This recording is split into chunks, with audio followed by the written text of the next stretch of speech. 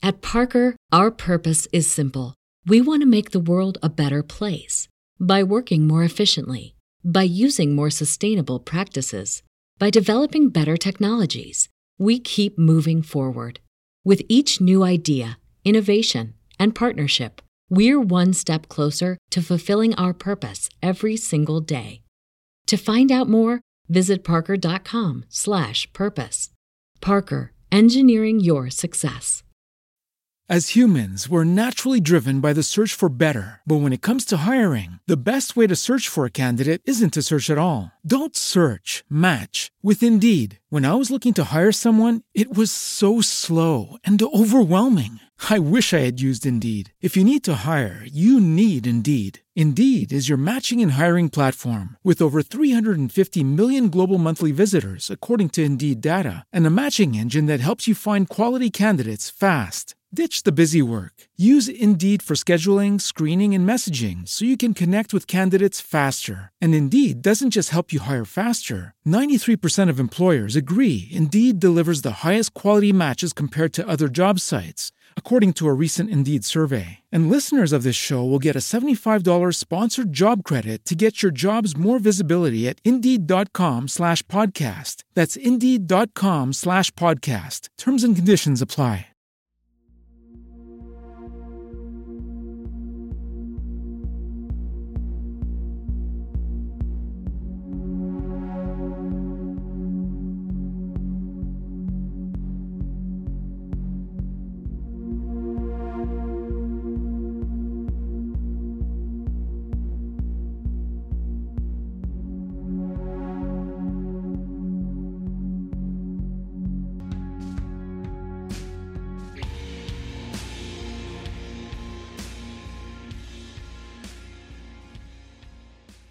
Hey, welcome everyone to the From the Shadows podcast. I'm your host, Shane Grove, and with me as always, the man who can't handle his iPhone, but yet he still goes by super producer, Jason. Greetings, everyone. So, hey, it's kind of, before we introduce our guest, who I'm super excited about, like, Jason, what's going on around it? Like, we're under the lights, we're in front of the camera. Like, this is kind of big time, right? This is a special episode here. Yeah, we are actually being filmed. We're being filmed. Yeah, I will let you fill our audience in on the details on that. I don't think I'm allowed to say any details. But we're being filmed by our good friend Phil Garrett is here. Yep. From Escape from Death Block 13. There you go. Assistant director, is that, and producer? Is that what we? Yep. And all around great guy. Yes.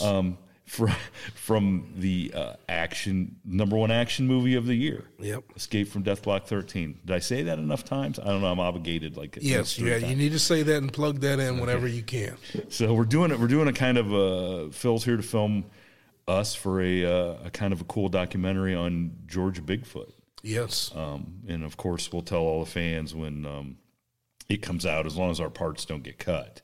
I don't know. Phil's done an awful lot of work. I don't think he's going to cut us. Phil, he probably was like, I didn't sign up to have that little beep go off every now and then. Well, I'm just glad you trimmed your beard for the show. Ooh. All right, man. So we're going to bring on our guest because our guest is I've been begging, pleading for this gentleman to come on the show for probably almost since we started. And like every date I tried to get in high school, I kept getting put off. Okay? I kept getting put off. But that's a heck of an analogy. Finally I wore him down. You wore him down. Just like, it's like I feel like I'm going to my senior prom. I finally wore him down. So joining us is I guess giant chaser, world-renowned Jim Vieira. Yeah, I guess I won't file a sexual harassment suit on you, but thank you very much. Yeah, it won't be the Me Too moment. But thanks for being persistent. Actually, I was on sabbatical. I take when I write, I just tune out the world for, like a year or something like that. But thank you for having me on. And actually, in one of our episodes, me and my buddy Hugh, we knock on somebody's door and I quip to him, I feel like I'm from the Church of Giantology, and then we laugh. The Church of Giantology. That's fantastic. Well, so for our guests that don't, because I mean, I remember you from you and your brother Bill had a show called Search for Lost Giants on the History Channel. I think we were talking before. It's been 6-7 years ago now. So that's where I first kind of learned about you, and then you've appeared on numerous other people's shows, including Megan Fox. Right? Mm-hmm. We talked about that. We we had a nice little chat about Megan Fox. Nice little chat about that. Yeah, and another guy. See, Jim, I want you to feel special, but also know that I've also been trying to get Josh Gates on the show too. So, I mean, in my top 3 were you, Josh Gates, and Wes from Sasquatch Chronicles. Now, Wes and I have become buddies, but he doesn't have time to come on the show yet. But so I've got you. You're the first one off the list. I think Josh Gates is big league in us. I think he's more than a senior prom date. I think so. But yeah. So you've been in the public eye with this. I don't know. I don't want to call it obsession, but this determination to let us know about the history of giants in America. Yeah. I'll give you a little background on myself. I studied economics at the University of Massachusetts. I went to UMass. I always had an abiding interest in archaeology and anthropology. My father was kind of a struggling pipe fitter in the shipyards of Boston, and he told my brother and I to study business and finance and economics so we wouldn't be in the same situation as him. So we studied economics. We minored in Japanese at UMass. We were geared in that direction. This was the 80s, like the era of stagflation. But if the truth be told, that wasn't my passion at all. I could give a rat's ass. In fact, if I had to work in an office, I'd hang myself. So I continued to, I not only studied archaeology, anthropology, and history and geology, I'm kind of obsessed with mysticism and esoteric sources like Edgar Cayce, Rudolf Steiner, the Theosophists. I do comparative analysis of religious documents, and I've met with shamans and wisdom keepers, and have done lots of ceremonies. So taken all together, I tried to take an objective look at the past and, just present evidence without theorizing too much. And my brother and I did Search for the Lost Giants. Then we did several more specials on the Lost Colony Roanoke for the History Channel. We got a third special put on hold when the coronavirus hit. Beyond that, I've been on Ancient Aliens and Josh Gates' show, like you said, and, continue to write books and do tours and stuff like that. So, it's an all-consuming obsession, my search to piece together human origins and to not be dogmatic or narrow-minded about it. And that's its own set of discussions about the dynamics that exist within science and the alternative universe as well. And all I do is deliver mail. I don't know what, I mean, how do you even... He leads a fascinating lifestyle. I love that. I can immerse myself in research like that and be happy. This is all the stuff that I grew up thinking I would love to do. Yep. And I mean, you're in it. Yeah, you're doing it. I love it. I love it. Full time. So what got you really started on the subject of giants then? Like, what was the eureka moment that you're like, okay, something's going on here and I need to do some research? Absolutely. I do have a Da Vinci Code moment that I will tell you about. First of all, we're avid hikers. I've been out here in Western Mass for about 30 years, and we live right next to a large state forest in Hawley, Massachusetts, and we'd hike all the time. And my brother and I started to find these structures like serpent walls with terminating ends that were 2 tons in weight, with carved eyes and undulating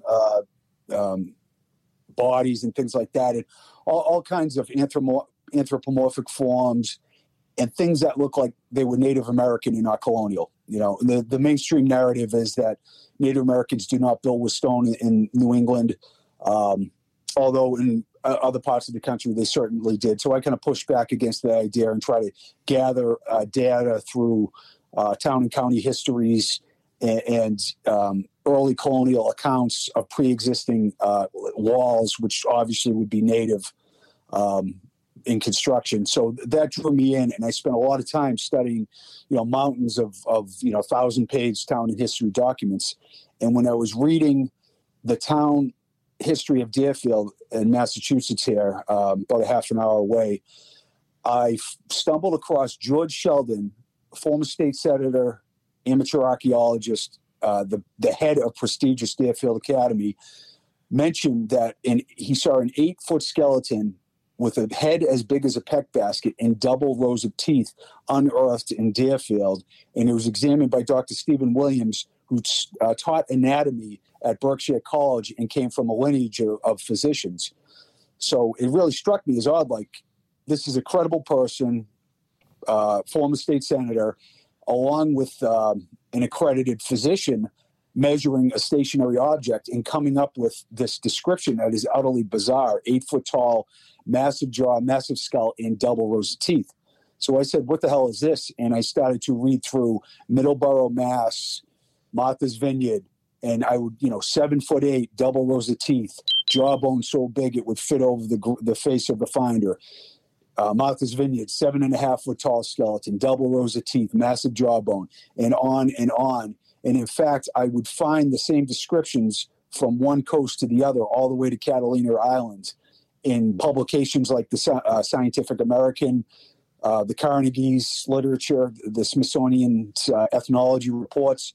So within these voluminous academic documents in an era of inefficient communication all over the United States, you have descriptions of giant skeletons with specific anatomic anomalies, like double rows of teeth, massive jawbones, and huge skulls. So what I did, often by respected scientists, so what I did was, gather a lot of information, and I ended up doing a TED Talk where I discussed this, and I didn't even make a case. I just laid it out like, isn't this interesting? Wow, look what I found when I was looking for something else. And it ended up being the number one watched TEDx talk in the world for a couple of weeks. And then it was taken down because it was considered, scientifically invalid. So that is how I came about studying this strange subject. Well, so I want to ask now, because I think people are going to say, well, they're talking about giants. Okay, we're not talking about like 30-foot tall giants. We're talking about people or beings that were around, because now 7-8 foot tall people, you can turn on the TV and the Cavaliers got a guy that used to play for the Celtics, Taco. He's 7'6", okay, and he looks even amongst the guys that are 6'8", 9", he looks huge, but back then the average person was, I think I heard John Smith, who was aboard the Mayflower, was 5'1". Okay, so if he comes across people 7 foot tall, 8 foot tall, they're going to seem like 10, 15 foot tall people. They're really going to seem like giants. So we're not really we're talking about giants in the sense that they shouldn't have, people shouldn't have been that big or weren't known to be that big at the time. But they're not. Yeah, no. Yeah. I understand your question, and it's asked frequently. First of all, the number of 7 and 8 foot skeletons unearthed from Native American burial mounds by Smithsonian scientists and other scientists is of a far greater proportion than the incidence of over 7 foot people in today's population. So it represents an anthropological mystery. Why were there so many giant Native rulers and leaders from Patagonia all the way up to Virginia? The other thing is that one of the arguments is that, the Spanish explorers, they were like 5'2", and the native population was, generally 5'8" to 5'10", which is true in the general population. but all the explorers you can name, from Magellan to De Soto to Vespucci, chronicled encountering 8.5, sometimes 9 foot tall or taller native chiefs that, kind of boggle the imagination, like teenagers on their knees towered over the men. It wasn't just like these guys were a couple inches taller than us. And essentially what we've established, like myself and my co-author Hugh Newman and other researchers like Greg Little, Andrew Collins, Ross Hamilton, is that there was an elite class, a shamanic class, if you will, that was so extraordinarily huge. It wasn't that they were just fed more than the general population. There was a genetic component to it. And we have many accounts of 9, 10, 11 foot tall skeletons as well. I'm not going to tell you that I've DNA tested a 12 foot tall skeleton, but there is plenty of literature out there and documentation of utterly out of normal range and bizarrely tall skeletons being unearthed. So I guess we'll get into what my theory is about where these beings came from. And I believe it's a story of genetic intervention. But this is much more than a couple NBA guys. This is like burial mounds that had 8 and 10 skeletons that were all over 8 foot tall, which is, absolutely unheard of in normal society and of normal Homo sapien dimensions. Yeah, yes, that part I do understand. I just don't want people to think we're talking about 30 foot tall people, because then they're going to be like, what? That doesn't, although you may surprise me and say that you've unearthed somebody's unearthed the 30, but take that interesting. But take that. So to take that first incident that caught your attention. So what was there people that disputed that, account by the former politician and the doctor, or was it just there and it was just kind of lost to time? Yeah, there's like a cottage industry of pseudo skeptics out there that aren't really interested in objective analysis of evidence. They're kind of like, I don't know, trying to get back at somebody from dumping their books in high school or something, or their brains don't make enough dopamine. They get off on being intellectually superior.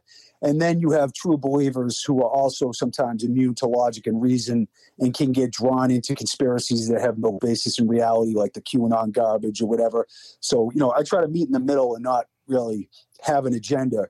But I found that, entering the academic world, you ruffle a lot of feathers when you're from another discipline, and you basically start talking about things that don't fit in with the prevailing paradigm. And I just I got a lot of pushback. Like, I was told that all these accounts were like hoaxes or mastodon bones or animal bones, and just an amalgam of lame, and dismissive ideas about it. Where I would point out that how can you have these accounts of double rows of teeth, in all these town histories by the local historian collects all the stories, and it's on page 643, obscurely buried, about this anatomic anomaly that's very specific, and you find it all around the country, even in the Smithsonian's own ethnology reports. How do you dismiss that? How can you even make an argument against that? And then the burial mounds had artifacts of the time, Native American artifacts within context. These aren't mastodon bones. These aren't animal bones. They are a documentation of a stationary object within a burial mound or an archaeological excavation. So I just made those points. But, you get looped in. It's like, I don't mind somebody disagreeing with me, but I find that, there are often many professionals who don't just try to dismiss you. They denigrate you for being naive and stupid for engaging in these topics, right? And I think there's a lot of people who they push back against that. They feel like these subjects don't get properly evaluated, and they are ripe to get drawn into conspiracies with no basis in reality, because they don't feel like anybody's really looking at this stuff, if you know what I'm saying. So there's an odd dynamic here that I like to address. But to answer your question, yeah, it was generally accepted that these are like hoaxes and these are just figments of people's imagination, which makes no sense. So that was like the general. So as you went further and further along and started uncovering all this documentation, then you were getting pushback from academia saying these people were mistaken, they didn't know what they were seeing, and stop wasting your time, basically, is what you're saying. Yes? I mean, that's... Yeah. And if you watched our show in episode 2, we follow up on an 8'6" skeleton that was found in the Ozarks at Staleville, Missouri.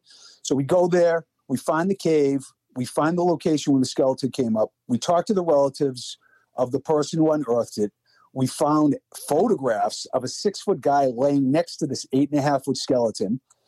We talked to the grandfather of the guy who, or the in reverse, the grandson of the guy who uncovered it, found the doctor's office where it was laid out by University of Missouri archaeologists, and we found the account where they boxed it up and they shipped it to the Smithsonian, right? So that was in 1833. Front page of the Staleville Ledger, front page of the St. Louis Dispatch. We have photographic evidence. We have the original account. We have the specific measurements. We have the documentation that it goes to the Smithsonian. We take it to Todd Disotell, an evolutionary anthropologist at the University of or New York University, who was on the show with us, and we just checked in with them, and he didn't know what to make of it. But I made the point that you can't tell me that this skeleton was not shipped to the Smithsonian. And with the Smithsonian claims that its tallest skeleton is a 6'3" Sioux Indian that had acromegaly, pituitary gigantism, which is a disease condition. In fact, their scientists I uncovered found over 20 7.5 to 8.5 foot tall skeletons buried documented within their own ethnology reports. And you say, how the hell can this be? I'll quickly say that Dr. Hrdlicka was a zealous racist lunatic who was the head of anthropology for the Smithsonian from like 1900 to 1940. And he was wrong about a whole boat of things. He thought that humans did not enter North America before 2000 BC. He had a bunch of incorrect theories, and he was the one who said giants and no more. He did not address that his own scientists found it. He portrayed people who brought evidence of giants as religious nuts or crackpots or hoaxers or whatever. So you have, and back then anthropology was bizarrely racist. It was all like pre-eugenics, Nazi eugenics stuff. And it was denigrating Native American people, like anything that defined their civilization as sophisticated or memorable was dismissed. So you have a bunch of weird undercurrents going on. But the moral of the story is these ideas were just dismissed regardless of the data that was presented. And so I felt like I'm just not going to sit back and take shit from a bunch of assholes, you know what I mean, that I'm going to push back. Right. And, I'm from the wrong side of the track, so where I'm from, if you run your mouth, you get your teeth knocked down your fucking throat. You know what I mean? So. Right. So, hey, Jim, what do you think the academia, especially the Smithsonian, what made them sign on to making all these extreme efforts to deny things that they've taken and to this day that are still not available to be researched anymore? I mean, yes. Why would they do that? Well, see, I'm not a believer in, that there's this boardroom of white guys smoking cigars and hiding information. There's definitely conspiracies in this world. There's political assassinations, MLK, John and Bobby Kennedy. If you got a brain and you look at 9/11, Building 7 and thermite, you don't have to be a crackpot to, read all the literature from engineers and architects and things like that. The thing is, you have to view these things on a case-by-case basis. But I do feel like what you're up against, what we're all up against, is the human ego. Nobody likes to admit they're wrong. There's so much cognitive dissonance out there.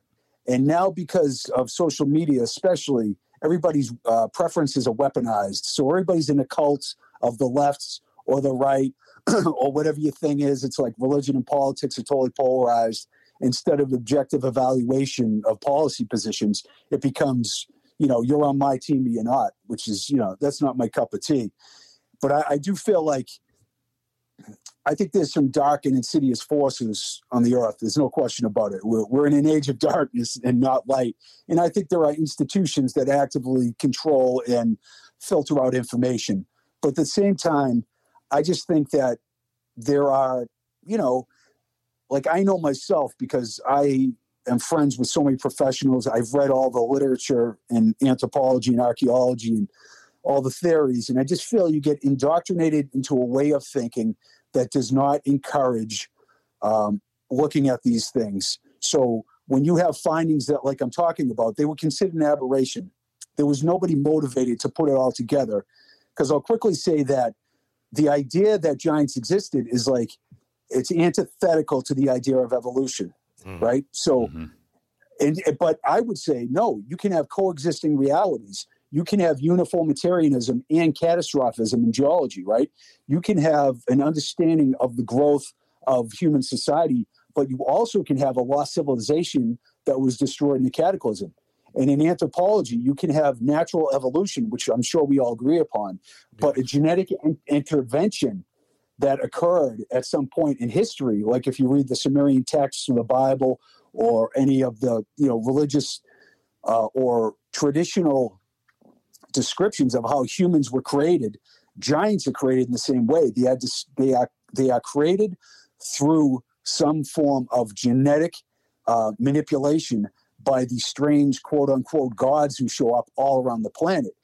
Now, I never believed any of this, and I was kind of a dismissive skeptic around the idea of genetic intervention or extraterrestrial sources. But I got to tell you, the same strange amphibious gods who are also hermaphroditic, they're all androgynous, show up in prehistory, create humans, teach them the arts of civilization, created the giants and destroyed them in a flood. And you're like, whoa, but Viracocha in Peru, androgynous, amphibious, creator god, Fuxi in China, Oannes in Sumeria, on and on and on. The entire world is littered with these beings that are iconographically memorialized in statues and in literature and in description with the specific anomalies I talk about. And I don't want to get long-winded, but this whole story, when you look at it, is like amazingly specific and ubiquitous. Well, you just blew our minds. Jason's, got on my shirt here a little bit. Yeah. so well, let's go in a little bit further then about that, that action that took place, the genetic intervention and, how you feel that took place. Obviously it had to take place worldwide, more than one place. Yeah, there had to have been a cabal of people that were in charge that had to agree upon this. I think he's talking about some people that came from somewhere else. I'll give you the well, first of all, Robert Temple is one of the most brilliant academics I've ever encountered. He is a professor of history and science, and he wrote The Serious Mystery in the 70s. And basically, the guy is, if you've ever read his books, there are certain authors who are so phenomenally thorough and intelligent. It's like depressing. It's like studying Einstein's scientific proofs and just really like, I could never attain that level. It's kind of intimidating. But anyways, Temple lays out the story about these amphibious gods who showed up. And he pinpoints in Mali, Africa, the isolated Dogon tribe was visited in the 1930s by a pair of French anthropologists. In Ogamateli, the blind elder of the Dogon people told the anthropologists, who they wrote books about this, that there were beings from the star system of Sirius who were amphibious. They were fish-like and human-like beings, that a blend of both. that came to teach the arts of civilization, advanced astronomy, and these beings were hermaphroditic. They were androgynous. This is all laid out. The iconography of the statues talks about it. The French anthropologists relay the message. It's very specific. And they knew about Sirius B, the binary white dwarf star that was not understood to exist until the telescopes understood it, like, I don't know when the hell it was, in the 40s or the 50s or something like that. So there was a lot of pushback to Temple's idea that he just pointed this out as an academic, and he got turned into this lunatic. But then him and myself and other researchers figured out the same thing happened in China. The Chinese people worship Fuxi, this androgynous, amphibious, half human, half fish-like creature. And I have images of it, him, her, whatever you want to call it, on the old Chinese tombs. Then Viracocha in Peru is amphibious, androgynous, and there's all these statues with fish scales and fish tails. He creates the giants. He creates humans. Oannes in Samaria shows up out of the sea and teaches the arts of civilization. Olokun in West Africa. You can't believe the entire world is littered with the same depiction of these beings. They're all androgynous. They're all extraterrestrial, amphibious beings who teach the arts of civilization, including Samaria, where we have advanced civilizations that understood math, geometry, trigonometry. In Egypt, Isis and Osiris. Well, I know I'm getting long with you. I really want to be specific here and to show you that this isn't just some that's fine. Diluted fantasy. Yeah, Isis fine. and Osiris are also these amphibious beings. At the temple of Edfu, what is it? I'm sorry. It's the building text. They're written on the temple of Edfu. I've been there 3 different times. It says that the Ennead are androgynous gods on the temple text right on the wall. So all these sources all around the planet are saying the gods that showed up are all hermaphroditic amphibious beings. They're all brother and sister. They're all husband and wife. Fuxi and Nuar in China, Viracocha and his wife. It's like, whoa. And then you realize, why did the humans try to keep the bloodlines going?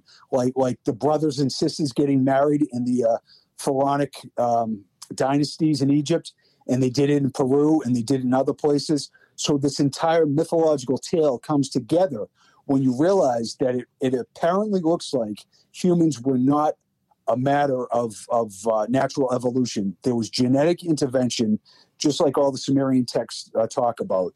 And I hope, like I said, that clarifies the traditional oral tradition, religious document kind of sense of what has gone on in the past.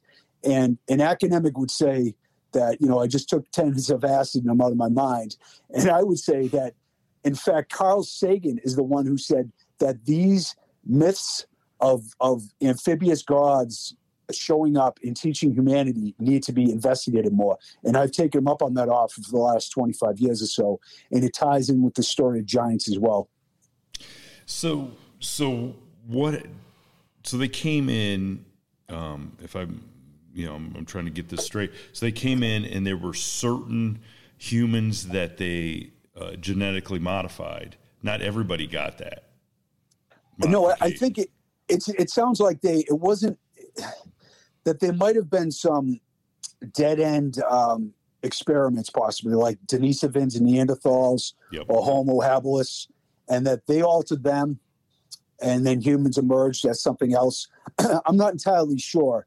The traditions just basically state that humans are a byproduct of genetic intervention. It's like in the Bible, it's the clay and blood and genetic material. It's the same thing in the Quran. It's the same thing in Peru and other places. Like all the gods that I just mentioned, they specifically create humans with clay and earth and genetic material. And it sounds like, it's like a blend of some extraterrestrial amphibious creature and one of the primate species on Earth. None of us have a time machine, but the traditions clearly state that humans are a byproduct of this kind of genetic intervention.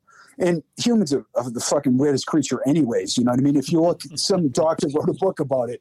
Like, there's all kinds of things like our sensitivity to the sun. It seems like we're on the wrong planet, I got to say, for a lot of reasons. Yeah, it's been. So here in North America, then, some of these civilizations, obviously we think they migrated across the land bridge from China and Russia and stuff, and that's where the giants that you're discovering and uncovering came from. Then, right? I mean, is that what we're to? I mean, that's what we gotta believe, right? That they're descendants yes. of those. So if no, I'm going to say you're leading the witness in a good way. That because the end results of this is that all the mystics, Edgar Cayce, Rudolf Steiner, Madame Blavatsky, Plato, the Freemasons, the Rosicrucians, oral traditions around the planet all say that Atlantis was an actual continent in the middle of the Atlantic that was destroyed in a cataclysm roughly 13,000 years ago. And I will say now that the Younger Dryas impact hypothesis, if you follow Randall Carlson and Graham Hancock, it's basically been scientifically verified by an international team of scientists called the Comet Research Group that a cataclysmic, almost planet-killing event happened 13,000 years ago, right when Plato said Atlantis sank. So this destruction in the Great Flood essentially has been verified by science. And a couple months ago, child's footprints in New Mexico were found in the mud with grass seed embedded in them. So they have the exact specific date of 23,000 BC, which blows up the Clovis barrier. So I've been harping on this, and Graham Hancock and others, that humans were certainly in the United States much earlier than the land bridge date of 13,000 BC. So now we have incontrovertible proof of that existing as well. Plus, we have sites like Karahan Tepe and Göbekli Tepe in Turkey, which are the most massive megalithic sites in human history, but they're also at least 12,000 years old, which is another mind-bending scientific find that's been unfolding. So all these scientific points of evidence are showing us that this idea of a lost world in an advanced civilization is highly probable at this point. So the idea is that actually extraterrestrial intelligence is founded. That's what is said about this continent in the middle of the Atlantic. Like, we reside alongside Aboriginal groups and indigenous people in the rainforest with cell phones and skyscrapers.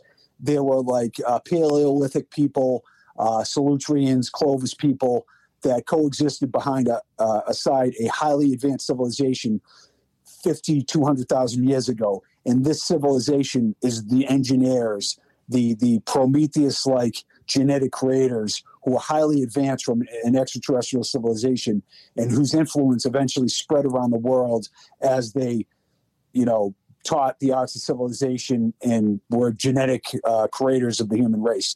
That is like the alternative view of what took place there. And Edgar Cayce specifically states that giants and little people were part of the population of Atlantis, and they spread across the world. And the giants showed up in the British Isles after the flood. The giants showed up. Sometimes they were malevolent, like the Native Americans talked about these ancient wars with these giant people. And there was also the tall ones, like the benevolent teachers who showed up, the shamanic class. So there's, and once again, if an academic heard my 20-minute diatribe there, they would, portray me as out of my mind rather than, objectively analyzing the traditional evidence that indigenous people actually talked about and wrote down or transmitted. This is what they thoroughly believe. I have lots of friends who are Zuni and Hopi wisdom keepers. I've sat in ceremonies, ayahuasca ceremonies in South America with my indigenous friends and stuff. And they tell me the same specific story about the creation and the nature of what has gone on in Earth. Hey, like, we have talked about this before, like when you talk about the little people, about how in Europe, especially, where the trolls, the fairies, the gnomes, everybody thinks they're myths or folklore. Okay. Well, where did it come from? It came from because those things actually existed if they still don't exist today. And that's what the people were talking about. Like, it's not some, CGI, science fiction. Like, people thousands, hundreds and thousands of years ago weren't just making up science fiction stories. They weren't J.R. Tolkien.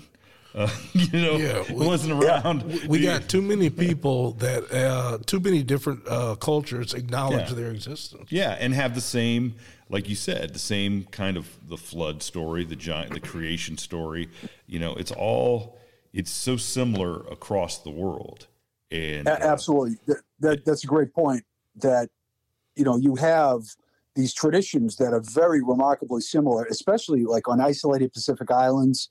Kiribati, you have an anthropologist, I.G. Turbot, who showed up in the 40s, and he lived with the Onamene, the elders there, and there are giant footprints in the rock there with 6 toes.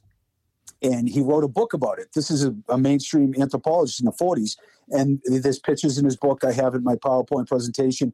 Like, the old guy's foot is in this, footprint that's like 7 times his size. And they said this is the time the giants lived here, and they had 6 fingers and toes. And then the giant in the Bible of Gath has 6 fingers and toes. And then the giant of the place of emergence in Botswana has 6 fingers and 6 toes. And the entire globe, I do an entire 1-hour talk. It could be like 10 hours, where I show slide after slide of places I visited all around the earth with giant hand prints and giant toe prints of 6 fingers and 6 toes. And the traditions of the indigenous people state that the indigenous people, they would choose, like, oftentimes women, young girls, to transmute and transmit their oral traditions because they were so important. So it's not like our society where you write out a bunch of statistics. It's given in these stories that are remembered. Like if you hear Native American stories, you're like, well, that's a fanciful child's tale. It's like, no, they're often correct portrayals of geological activity and accounts of things that occurred, but they're couched in a different kind of way so they can be transmitted to the population. But you're absolutely right. The idea, I think there's a strange interface with another reality, a multidimensional interfacing, which is happening here when you get into the realms of like little people and stuff like that. But I also believe there's a hard and fast reality. I'll quickly say that in 2003, on the Isle of Flores in Indonesia, anthropologists discovered a 3-foot-tall human relative called the Hobbit. And in fact, at first they thought it was island dwarfism because of the isolated characteristics of Flores Island. They thought everything shrunk down, like the mini mammoth and all the humans. But then they found 900,000 years ago, an even smaller contingent came out of Africa and moved over to the Isle of Flores. And then the Denisovans are this human cousin that was found in 2007 at the Denisova cave in Siberia. And the only evidence they had for the longest time was teeth that are so massive that they thought they were the teeth of cave bears. They sent them to the Max Planck Institute to be DNA sequenced, and they found out that they were a human cousin that mated with humans and Neanderthals over 40,000 years ago.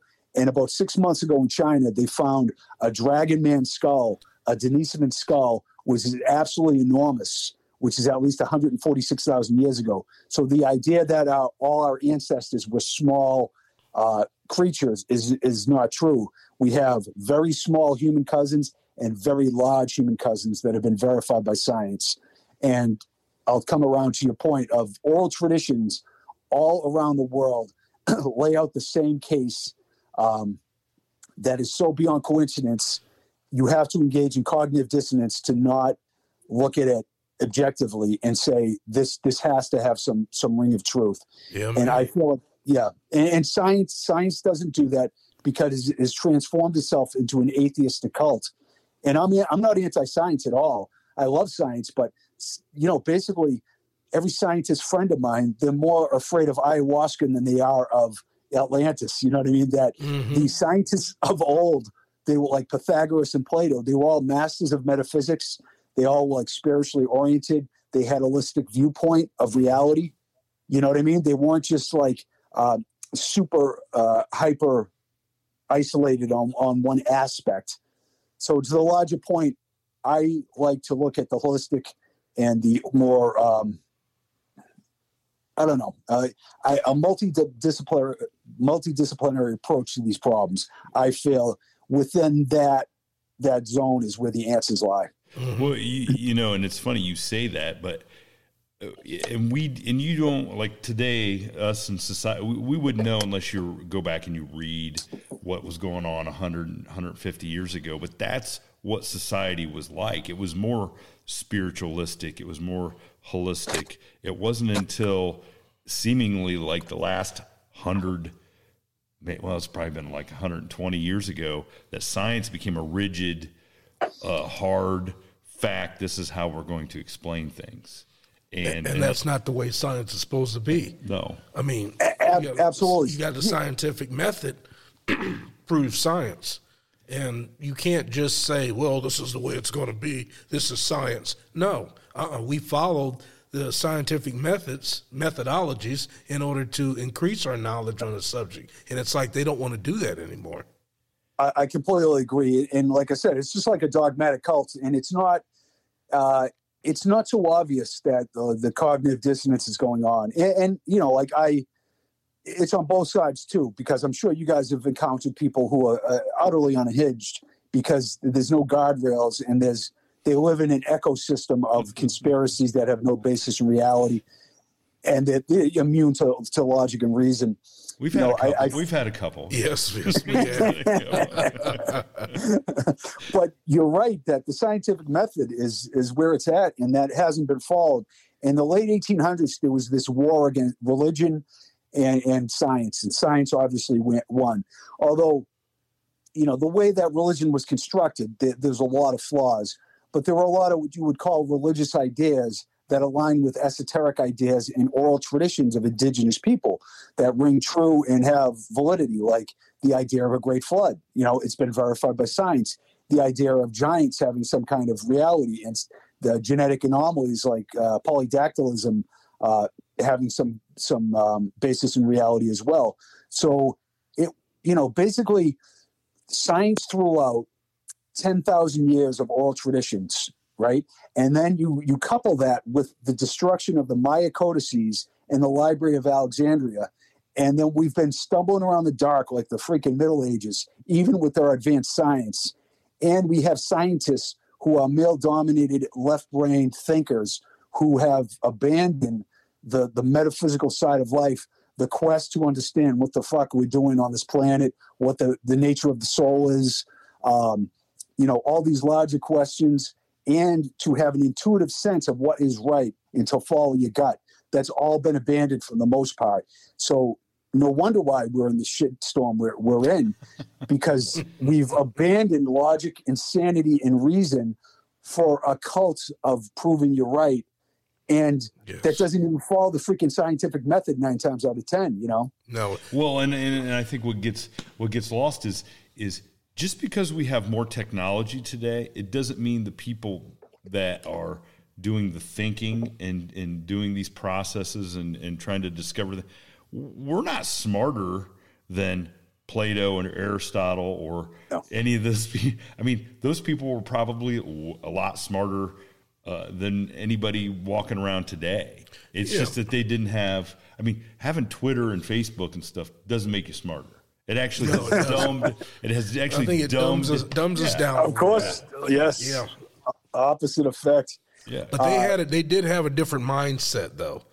You know, they had a different mindset than what we have today, and it really appears that the powers that are controlling things today don't want us to explore certain topics because for some reason it doesn't maybe jive with their narrative or whatever, but they don't want us to go down that. They want to control what's going on. There was more people like Jim Yeah. Okay, back. I think. Oh, absolutely. I think back. There's more people like Jim thinking outside the box, doing their own. That's why I'm 100% for what he's doing. I love it. I've almost heard every one of our listeners probably pull over in their car or stop what they're doing and like, geez, I better get a pencil and a piece of I got to paper get out. this guy. Absolutely. Right down. I mean, this is like a smorgasbord of stuff to go. Just like there's probably 200 research topics just alone in this first 40 minutes. No kidding. Yeah, it's funny because so much of this ties in together. And I've been at this for like 35 years. I started in my mid-teens. I read, and I don't want to talk up my game. I'm a believer in actually like immortality of the soul and reincarnation.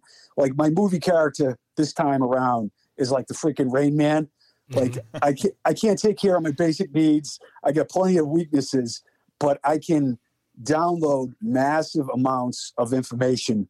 I, in fact, had a traumatic brain injury when I was playing football, and I had the seizure disorder that I got from it, a really bad, intractable one that I cured from doing ayahuasca and psilocybin ceremonies, like long ceremonies for weeks and months in the rainforest. Healed it. So for like 20 years, I haven't taken any medication. I have no auras. So it's a cool, side story to that.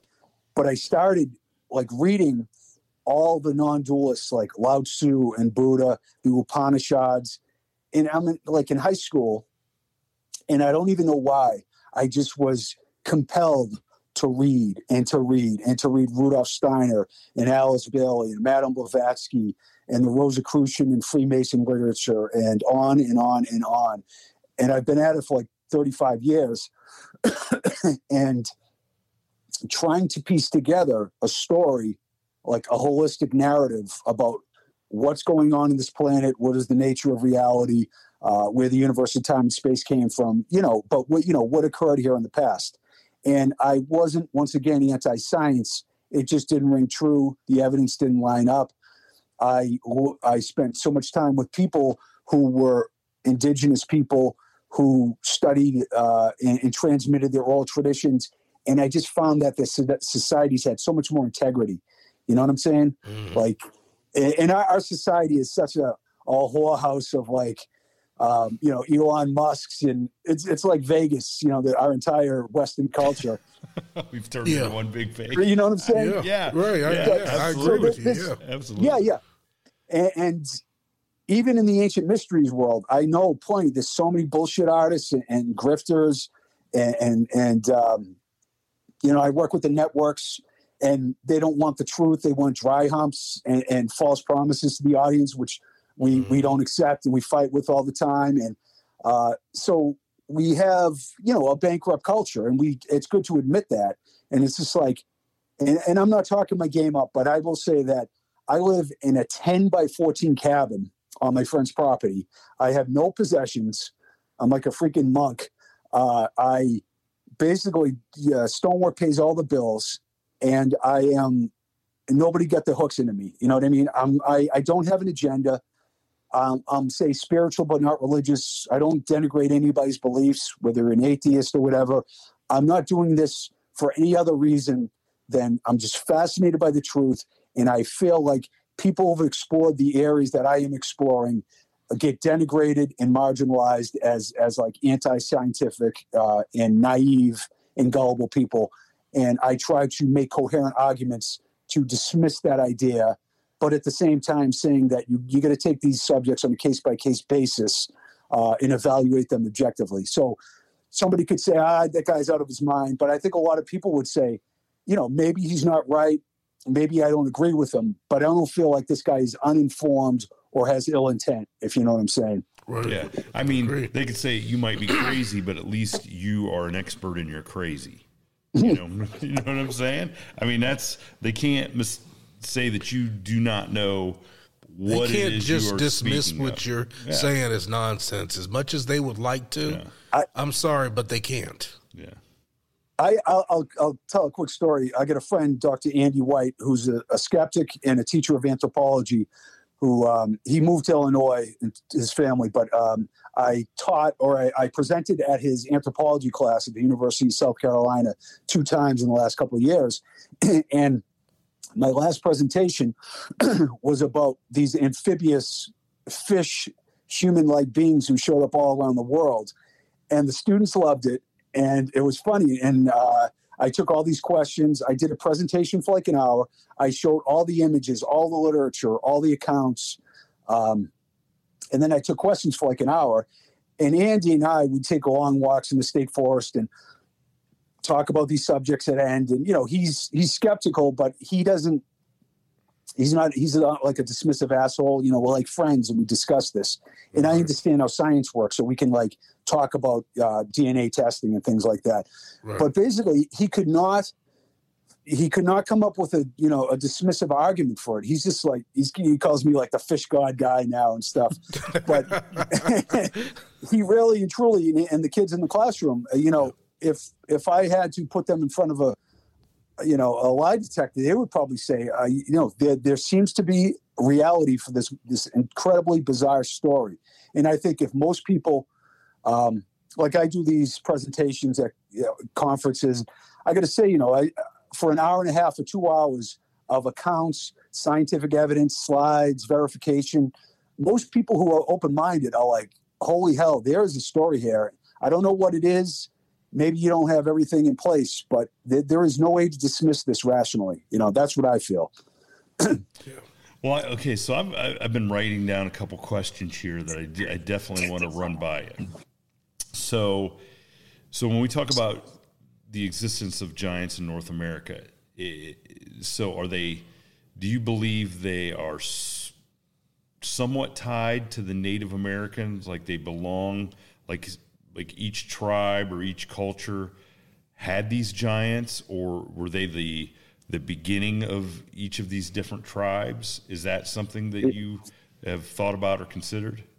Well, there's 2 stories basically that occur. And one is that probably the late Pleistocene, from 12 to 15,000, 20,000 years ago, many native tribes say that there were giants who were cannibalistic, who would attack their people. There's great stories where Buffalo Bill Cody, he has a thigh bone that's absolutely enormous, and the native chief is telling him about these giants who would basically be able to capture buffalo by themselves and take them down. They were so enormous, and that they were often portrayed as having red hair and sometimes 6 fingers and 6 toes. There's petroglyphs all over Baja, California, with one tribe shooting arrows at another tribe, and one tribe has 6 fingers and toes, and the other has 5 fingers and 5 toes. And the ones with the polydactyly are giant size. There's all kinds of interesting, bits of evidence around that. But then there was the idea that there were wisdom bringers who showed up. The tall ones, the giant shamans and the wisdom keepers, who are the ones you found buried in the burial mounds all around the United States. Okay. I'm sure you're familiar with all the burial mounds. You're in Ohio. Oh, yeah, absolutely. Yeah, so Miami's Cyrus, actually. Right, exactly. Miamisburg, right? In Miamisburg, I have an account from 1897. This is just to, kind of solidify this point. They unearth an 8.5-foot skeleton. Anthropologists all around the world, they come and they examine it. They're astounded by the size. It's listed in some of the largest giant skeletons ever found. Thomas Wilson, head of anthropology for the Smithsonian in the 1890s, he comes, he verifies the find. He calls it remarkable. It's all written down. I have a hand-drawn picture of the skeleton laid out. And the same year, renowned paleoanthropologist, his name's escaping me, it'll come back to me, but the head of the Carnegie finds an 8.5 to 9-foot skeleton at McGee's Rocks Mound in in Pennsylvania. So you have an 8.5 and basically an 8.5 to 9-foot skeleton verified by the heads of the most highly regarded scientific institutions the same year, in 1897. I documented in my book. I talk about my presentation. And it never gets talked about. Like, are you kidding? How can these things fall through the cracks? You're measuring a stationary object, that anybody, if you guys measured a femur bone and it was, 29 inches long, you said, holy shit, that's a 9-foot skeleton. In fact, in 1873, the Smithsonian Ethnology Report, and Thomas W. Perrin is an archaeologist who unearthed in Alton, Illinois, a 36-inch skull. The circumference was 36 inches. Oh my so that's goodness. Right? Yeah. And along with other skulls. But what happened was they crumbled to dust after it was exposed to the air. And the 44th annual report of the Smithsonian, Augustus Mitchell in Georgia, Amelia Island, Florida, unearthed an over 7-foot skeleton with double rows of teeth, a third set of teeth growing in one of the jaws. Yeah. This is a physician, by the way. And he said that the skull was giant. He put it up in front of him and it crumbled away after the atmosphere hit it. Right. So this is in the Smithsonian's own accounts that a lot of these skeletons did not, some of them were put on display and analyzed and stuff, but oftentimes they crumbled to dust.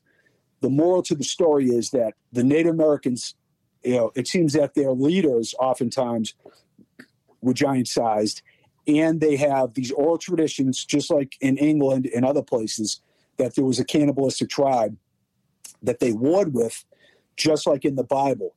And I'll quickly say that Viracocha in Peru, he creates the giants.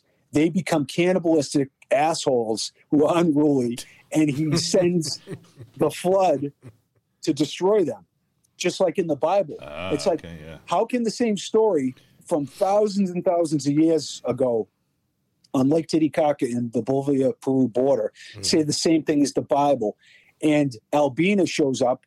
She's one of the founders of Britain, and she has sex with these demonic entities called the incubi and creates a race of giants, right? Yep. And the same thing, you're right. So there's all this supernatural genetic freak show shit going on that's highlighted in these religious documents, in the Sumerian texts, in the Bible, in the oral traditions of Peru and other places. So it's like, what is really going on here? There seems to be, it's like dark magic or these malevolent genetic manipulation or something. There's like a freak show sci-fi story of our past that if you talk about it, you get regarded as anti-scientific. But I think that's the wrong approach. Which is strange. Okay, which is strange because, like you said, in the Bible it talks about the giants and the Nephilim and the same. So you would think that it would be way more mainstream because everybody's always trying to support the Bible scientifically, right? Okay, but they want to forget about all the stuff that's in the Old Testament that's talked about. But they want to we found the site of this, we found the site of that, we found these artifacts that prove the chimera and things of that nature. Yeah, and so why are they poo-pooing? And I know it's not entirely scientific, but you do have scientists trying to find stuff, archaeologists and such, to try to prove the stuff in the Bible. Mm-hmm. So there are 23 different accounts of giants in the Bible. There are different Rephaim. There's I think it's Zamzummim. There are these tribes of giants who are listed. Moses sends out scouts to check out these lands, and they come back and describe that they were grasshoppers in the site of these giants. And once again, the giant of Gath has 6 fingers and 6 toes. There are many specific mentions of giants. The Og of Bashan, his bedstand has him at like 13 foot, 6 inches tall. So you have that. And you talk about the chimeras. Edgar Cayce, the sleeping prophet, who gave all these medical readings, he actually talked about, he went into this trance-like state, and he was a conservative Christian, so he was very disturbed by what came back through his trance-like readings. He basically interfaced with the Universal Akashic Library, he said, where he would go into this this dimension of the library of existence, and he would read from it. It was really interesting. But what he found was, or what he transmitted was like reincarnation being a reality, these lost civilizations existing like Atlantis. And he got into the readings and the literature that were presented from his astral travels, if you will. He said that in Atlantis, they were hybrid creatures that were created. They were genetically created. Mm-hmm. And many traditions also say the same thing. And that, in fact, in Assyria and Egypt, all of the temple walls, you see these weird chimera-like creatures. You have the Minotaur and Greek mythology. Mm-hmm. Basically, all these cultures have this belief in these hybrid beings. And they say after the flood, these creatures basically escaped or came along with survivors of this lost continent. And that could be the Bigfoot creature that some people seek out. So there was genetic intervention to create like all these, this zoological nightmare of different forms. Because if you landed on this planet and you went all around the world and you saw temples like the Temple of Bellows littered with these beings that are like, have hooves and human heads and tails, you'd be like, what is this? It's utterly dismissed. But all the traditions state that they are a byproduct of ancient genetic engineering. So that ties in the Bible specifically they talk about lion men in the Bible and these other beings. And the Old Testament is like an acid trip. If you, it's like, that's one way of putting it. Yeah.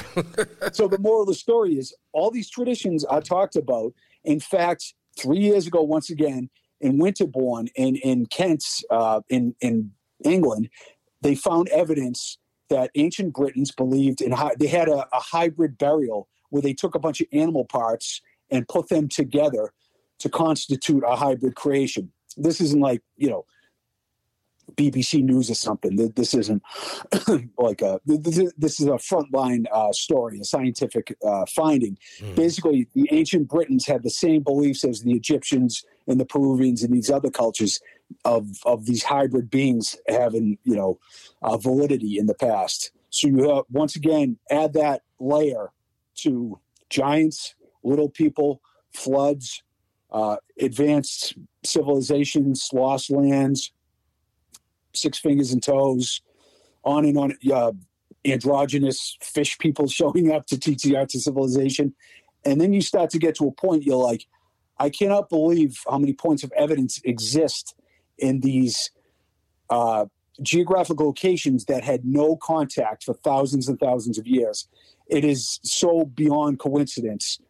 I feel like I'm taking crazy pills because I am the one that's being told that I'm out of my mind, if you know what I'm saying. Well, all you just did was really provide more talking points on, okay, what is Dogman? Or like you said, what is Bigfoot? Mm-hmm. The stuff that we really talk about on the show a lot from eyewitnesses. And in fact, one of our members who's not here with us tonight, the judge, who's an actual judge here in the county, had a Dogman experience when we were in high school, and he knows what he saw. I mean, he's a very respected and reputable person, and this just ties into like what you're saying, like these creatures at one time it was commonplace for them to roam the earth. And absolutely. And why couldn't they still be somewhere, or part of what's going on today? Oh, definitely. I mean, you can't rule it out. No, not at all. The thing is, you have the Yeti, you have like thousands of years ago, you have traditions of the same creature that's been, Native American tribes, they have like, a million different names for the Sasquatch out west, it's like the natives were seeing this, were they seeing swamp gas or whatever for thousands of years? Well, nobody questions the cave paintings of them seeing buffalo, them seeing wolves, them seeing, the different flying objects. They never question the stuff that we accept. But then if there's a picture of a Bigfoot type creature, they're like, oh, that was just their imagination. Well, okay, were they imagining? You got to believe they were imagining the buffalo and the coyotes and whatever else. I mean, you can't just pick and choose. You can't just pick, which is what they're trying to do. It's like somebody trying to protect their narrative. Oh, yeah. Yeah, exactly. well, science is built on a house of sand, and one of the main points of emphasis is that indigenous people are kind of it's portrayed as superstitious and basically, not understanding what they're seeing. Basically that these people somehow are maybe well-intentioned, but they just don't understand. They don't have the intellectual. They're not intelligent as the rest of what we are today. Exactly, and you're absolutely right that and my point is, not only are people seeing this creature now in abundance, for thousands of years all around the world, this same creature and other creatures, the Mothman. There's another aspect of this, like there is Manly P. Hall is one of the greatest thinkers in Freemasonry history, and Reagan sat at his feet and would learn from him. I didn't know that until recently. So Manly P. Hall, The Secret of All Ages, read his book if you're interested. It goes through all that stuff. He talks about Atlantis as a place that existed. Let me also say that Ignatius Donnelly wrote about it. He was a congressman. Voltaire believed in Atlantis. Plato, Herodotus. There are 200 post-Platonic references to it. The skeptics say that, Plato was the only one to talk about it. That's not true at all. It was called Aegygia. It was called on the building text in the Temple of Edfu. The land of the primeval ones was the continent in the middle of the Atlantic, where the androgynous gods came from.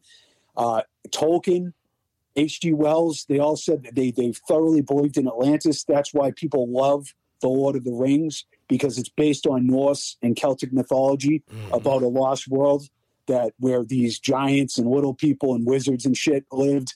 And we are told that we can't deal with reality and we're engaged in escapism, rather than we're following our intuitive sense that there is a science fiction story of the past.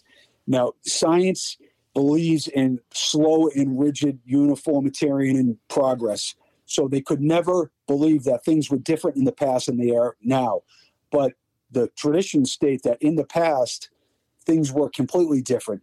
And there was a dark and light battle in these ancient lands. That's what Manly P. Hall talks about. Right. Where there was dark wizardry and dark genetic manipulation and insidious behavior that seeps through in our movies and these ideas of wizardry and like you see in Lord of the Rings. That was specifically like Sauron and all these beings. And the Nazis did the same thing. There was this dark occultism. They weren't just a bunch of assholes. They would do these sick rituals that would bring entities who were malevolent and demonic in to assist them. Like the swastika is supposed to, in Atlantean times, it was the symbol of light. And then it was turned into the crooked cross. So the largest story here is there's always been a cabal of black magicians who have been at a secret war, basically. And that sounds like this grand tale. And I'll quickly tell you that Edgar Cayce talked about the sons and daughters of light versus the sons and daughters of darkness. And the sons and daughters of darkness were led by Belial, right? By Baal, Beelzebub. And then 3 years after Cayce died, the Dead Sea Scrolls were found in Egypt. And in it, there is an entire book called The Wars of the Sons and Daughters of Light versus the Sons and Daughters of Darkness. And the leader of the Sons of Darkness in that scroll is Belial, which is like WTF in itself. But, Yeah, right. Okay. Yeah, because it wasn't like he had read it. He hadn't picked it up. Oh, at the no, doctor's exactly. office. That's that's the whole thing. It's like, and there's so much of that. Manly PR. I know I'm trying not to be long-winded. I'm trying to reel in this large story, but there are traditions certainly of advanced technology, genetic manipulation, and dark magic.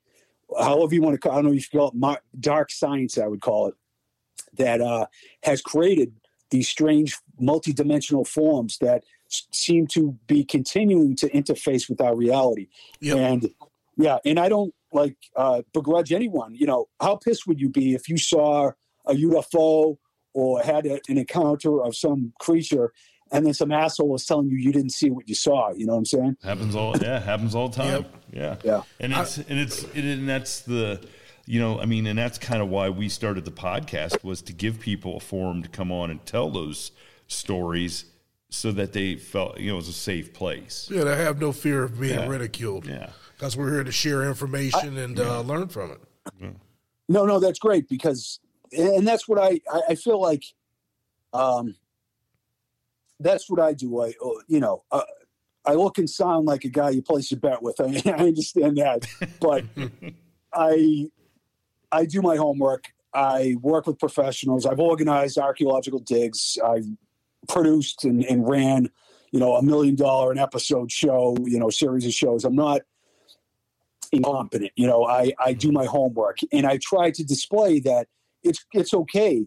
In fact, you want to do this shit, I can't tell you, I did weeks and weeks of 17-hour-a-day ceremonies that were completely just mind-bending and just not traumatizing, but like really, really challenging.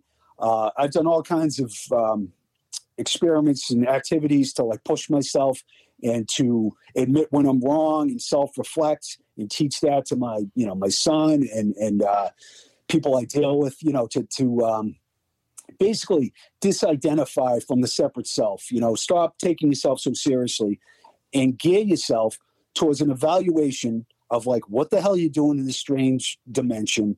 What is your real nature? What happened in the past? How can all these coincidences not have a basis in reality? And do it in a way that you don't take yourself seriously, but you take your research seriously and you're willing to listen to any side. And I always go to the skeptical side right away and hear the argument and evaluate it. I never exist in a bubble and try to defend myself. I'm like, okay, no, I'll hear your side. You know what I'm saying? So for you guys to like create a format like that, I think it's a service to people because academics never go in this direction. And when they do, they get steamrolled. Like Robert Temple, one of the most brilliant men I've ever encountered. And he's an academic and he's considered a nut, like a pseudoscientist. If you go on Wikipedia and you Google Robert Temple and the Sirius Mystery, it won't say, one of the most brilliant academics in human history. It'll say he's a crank, So they probably defamed him pretty good.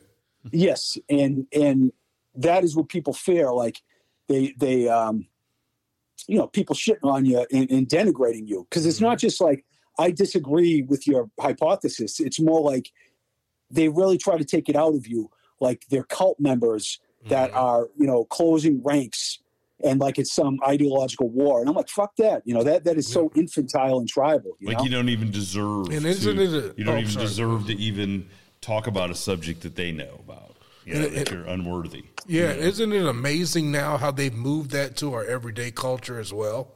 I mean, literally, that's what this whole cancel culture thing is. If you don't agree with what the mob feels, well, then, you're not allowed to have it's not even the mob. It can take the mob is just general people. If you don't agree with everybody, well, then they don't want to just quiet you down. They want to literally destroy you, discredit you, destroy you. I see the disease in the left and the right. And you can make there's certainly examples of like bad science or bad theories on both sides. But I just feel like everybody's adopted this. I don't want to like get into this too much, but there's so many of my conservative friends. I'm like, you weren't anti-vax your whole life. That was actually an old left-wing thing. Like my ex is anti-vax for like 30 years and she's like a total lefty, right?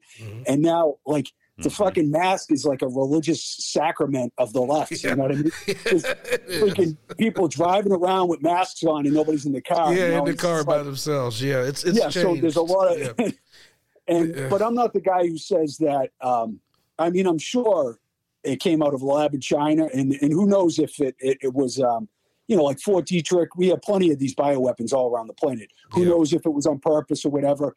But that doesn't mean that, you evaluate the science. It seems like if you get immunized, you probably get a less chance of dying. You know what I mean? So, do your own science. But basically, like I vote And that's the end of my political discourse, because you will never, ever change anybody's mind. And it's all, tribal bullshit. It's not objective analysis anymore. You're right. And like cancel culture is another example too. It's like when we were kids, you could fucking say anything about anybody. And it wasn't even like it was bad natured. It was just language. You know what I mean? Exactly. And, you're expressing yourself. Well, it's like you said though before, in the neighborhood where you grew up, you had the right to say whatever you wanted to about somebody, about anything, but you also had the right to take a butt whooping. Okay, now you can say whatever you want across cyberspace. And people get all get upset and you don't get a butt whooping for it. There's no repercussions. No repercussions at all. Except, I'll tell a story. Except our buddy Tim Lovelace, every time he does something on cyberspace, nice. he gets taken off of Facebook. He'll like that. Yeah. I'll tell a quick story about technology. Rudolf Steiner was this great mystic. He talked about Atlantis existing. He was like Voltaire. He was a seminal thinker. He came up with the biodynamic system of gardening. There are Steiner schools like the Waldorf school that exist everywhere. I, in fact, studied with somebody who studied with Steiner in the 80s. His name was John Gardner. He was super old when I met him. But anyways, Steiner said that there was a dark force called Ahriman. Now, in Zarathustrian theology, actually, Ahriman is a dark entity as well. But what Ahriman represents is cold technology. So my friends who studied Steiner in the 80s and the 90s, we were prophetically trying to Steiner predicted that a cold and dark technology would overtake humanity, but it wouldn't be thrust upon humanity. It would be willfully accepted and wanted. And at first, we didn't know what it would be. We thought we would joke and say, oh, it's the fucking helmet. Everybody's going to put the helmet on, right? Or it'd be like some TV that you could never turn off in your house or something, But then we came around to it's going to be something that everybody gravitates towards and wants to accept. And that is the phone, the iPhone. Mm-hmm. And when you get on the fucking iPhone, it takes your consciousness to like the 40th lowest level of the Denver airport, where there's a bunch of aliens and some. That's very true. Some generals there, doing a software program to you. It has this insidious effect of basically dehumanizing you, causing like a callous drug addict's disposition that is addicted to the hits, the dopamine hits from posting, from liking, from outrage. Everybody's addicted to outrage. So everybody's preferences have been weaponized by this technology, this dark technology, and everybody is helpless, hopeless, agitated, like never before. Not like when we were kids, growing up in the 70s and 80s and getting drunk and going, breaking their houses, whatever they're doing, just like this carefree Well, you did lifestyle. grow up in a rough neighborhood. But I did do nice stuff till I go fishing. By the way, all our apologies to people listening to this podcast on Apple Podcast. So don't. You're in the grips of Satan's technology. Sorry. Yeah. Yes. Keep know- on the dark side, please. Yeah. I know you guys can at least entertain this idea. And I always felt like, I saw it coming.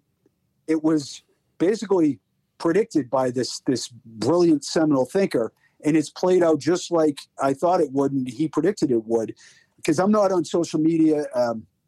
I had a Facebook account, but I shut it down a long time ago. I'm like in the witness protection program of Ancient Mysteries. And I just found it, like, even when they had a show, I felt like I was a coke addict when I would post anything.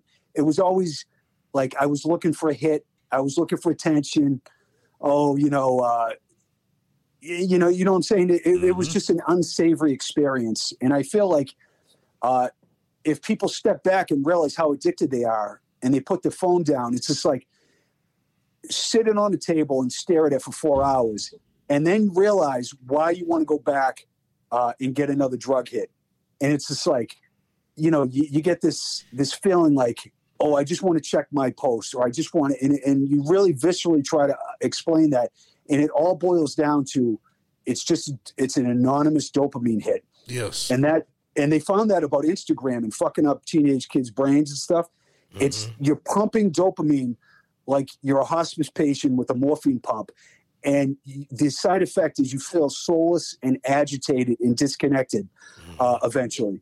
So it's really something to think about. And I swore off I just got this phone here.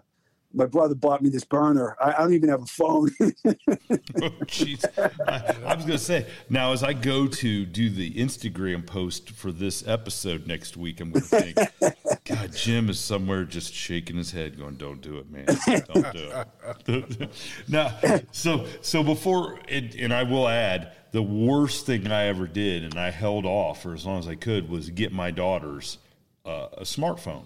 Yeah. You know, and they were like maybe in 8th grade, and and I did not want to do it because I knew what it was going to do, and it did that. You know, it did that. It everything that you just described, it had a hand in affecting how their relationships were with people, rather than forming them on an organic, personal level. There's a lot of stuff that's not real. Yeah, it shuts them down. Oh, it really does. No, totally. It's Bill Belichick. It's like people are concerned about these people they don't even know instead of like the real friends. You know what I'm saying? It's like, well, and can you imagine being like a teenage daughter now? You know, talk about all the insecurity you got to deal with in a fucked up society. Yeah. Before technology. Now it's like, I got a son. I have an adopted son. I took in. He was like severely abused and neglected when he was 3 years old, and I was like the loving drill sergeant, where I didn't allow him to have all the shit of society until the bitter end, until he got to be like 19 years old and left the house, because I wanted to give him a slice of life that wasn't like a drug-addled, search for external search for reality, which leads nowhere. And I think now that he has lived with technology and he has a point of reference, he can reflect back to the golden age where it didn't exist in his life and gravitate towards that. And I feel like, us as parents, we have that obligation to try to instill that in our kids, so they have this oasis of sanity to go back to, if you will. But often kids get in front of screens when they're 2 and 3 years old.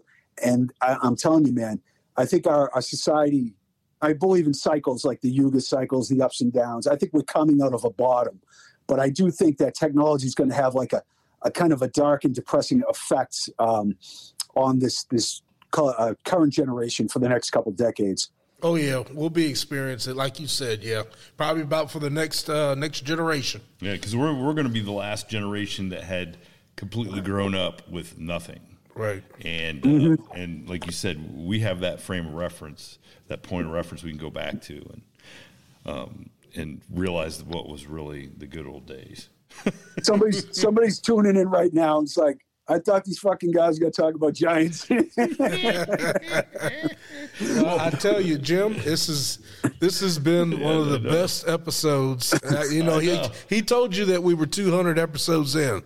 This has been one of the best episodes of those 200. And he was trying to push to get you on here for so long, and it's like it has been worth it. You question me as the it has been well worth it. Well, I want before we let you go, I do want to ask one question. Like, so what do you see as the next thing that you are going to tackle, or what do you hope to bring to light through your study and just drive to bring this stuff out? Excellent question. We just finished second. Hugh Newman and I. Hugh's my buddy. He's on Ancient Aliens all the time. He's the English guy, and he was on a couple of my shows. And we just finished our second book, The Giants of Stonehenge in Ancient Britain. I'm working on a book right now that basically tells the story of what I've been talking about, of these strange hybrid beings that carry these man bags all around the world. The androgynous nature of the gods who created humanity. I feel like, once again, I engage in comparative analysis. So I don't have like, oh, I'm this guy or that guy. I look at all the ancient sources, all the visual evidence, and I piece together the story. rather than basically hypothesizing myself. So I think people like that, where they just like it's source after source after source. So I'm writing a book to tell that story, and I'm working on a documentary about the Lost Hall of Records in Egypt. Now, Edgar Cayce stated that the Great Pyramid of Giza and the complex itself was not built in 2650 BC, but rather from 10,490 to 10,390 BC. And from survivors from Atlantis. And you say, oh, that's a far out story. Once again, I'll reiterate, the building texts on the Temple of Edfu say that the Ennead, the original 9 gods, were all androgynous, and they came from a lost land, the land of the primeval ones in the middle of the Atlantic, destroyed in the flood. That's what it says on the walls of the temple. 3 different times it states that these gods are androgynous, and the 4 matching pairs beyond Atum, Osiris, Isis, on and on. They're all brother and sister and husband and wife, just like Fuxi in China, and they're all androgynous and they're all amphibious, on and on and on. So anyways, I'm piecing the story together, and Cayce stated that there was a lost hall of records under the right paw of the Sphinx, and it contains records of human history, and it will basically lay out history. It will prove the existence of Atlantis. Dr. Robert Schoch, the geologist who redated the Sphinx, who I've sat on panels with him, I've corresponded with him. He found a cavity under the paw of the Sphinx with GPS technology. So I'm trying to get in with my connections with the Egyptian government, and what I'd like to do is do a show that searches for the lost halls of records in real time on the Giza Plateau. I'm making a documentary, an independent documentary about it now. I'm going back to Egypt to meet with my friend Youssef. Me and Hugh are going. And Youssef is an Egyptian stone carver whose father was a wisdom keeper. Youssef Alwan. He's on Facebook and stuff. He's brilliant. And he believes in a lost civilization as well. And so I think the best way to prove this bizarre case that I've been talking about is to obtain records from the past of Egypt and to see who in fact founded that civilization. So that's my thrust, is to move in that direction of proving the case. Because frankly, geologically, it's tough in the middle of the Atlantic, where it's nothing but, the mid-Atlantic shelf and lots of devastation. And I think finding records of the civilization is the way to prove the case, because I can give a lot of evidence, but I can't incontrovertibly prove it until you find the records of the existence of this place. Right. Do you still have to go through that antiquitous over there, that Zahi Hawass, or did they remove him? He is not in the same position. I, in fact, spoke with him and Dr. Mark Lerner at the Cayce Ancient Mysteries Conference 2 years ago. Now, if you talk about interesting karma in past lives, Zahi Hawass, his University of Pennsylvania archaeology degree was paid for by the Edgar Cayce Foundation out at Virginia Beach. Oh, wow. Now, the Cayce Foundation collated and supports, all these holistic ideas. He was basically the godfather of holistic medicine, but at the Virginia Beach headquarters, they have all his readings. He talks about Atlantis. He talks about hybrids, past lives. Mark Lerner is an archaeologist, one of the most well-known Egyptologists. He, in fact, in the early 70s, wrote a book supporting he was a Cayce guy, and he wrote an entire book that laid out the case that Cayce was right and that Atlantis existed. Then he got flipped over to the academic side and became a skeptic. So all these beings are kind of floating karmically in this orbit. And I guess I'm in the mix too, because I always speak at the Cayce conference and I study the Cayce material. But Zahi Hawass, I know he has a tendency to be an asshole and a blowhard. Yeah. I don't think he's covering up evidence. The thing is, the idea of it's a great question, by the way. The idea of a lost civilization is antithetical to the nationalistic beliefs of the Egyptian people. Now, they got screwed over and all their antiquities stolen. And there are certain elements that believe that the argument that I'm making is a racist one. That to say that the Egyptians weren't the founders of their society 12,000 years ago is a racist argument. And I would say, no, it isn't. Because in Ireland, who built Newgrange? If you read the traditions, the Tuatha De Danann, these magical beings show up and they build all the stone circles and they build all these, structures. And then in Peru, it's the same story. The Viracochas, the giants, these supernatural beings are attributed with the outrageous stonework that you see in Bolivia and Peru and Ecuador. So what I'm saying is that the same types of beings show up around the world. It's not a racist argument. And I work with Egyptians who believe the same story.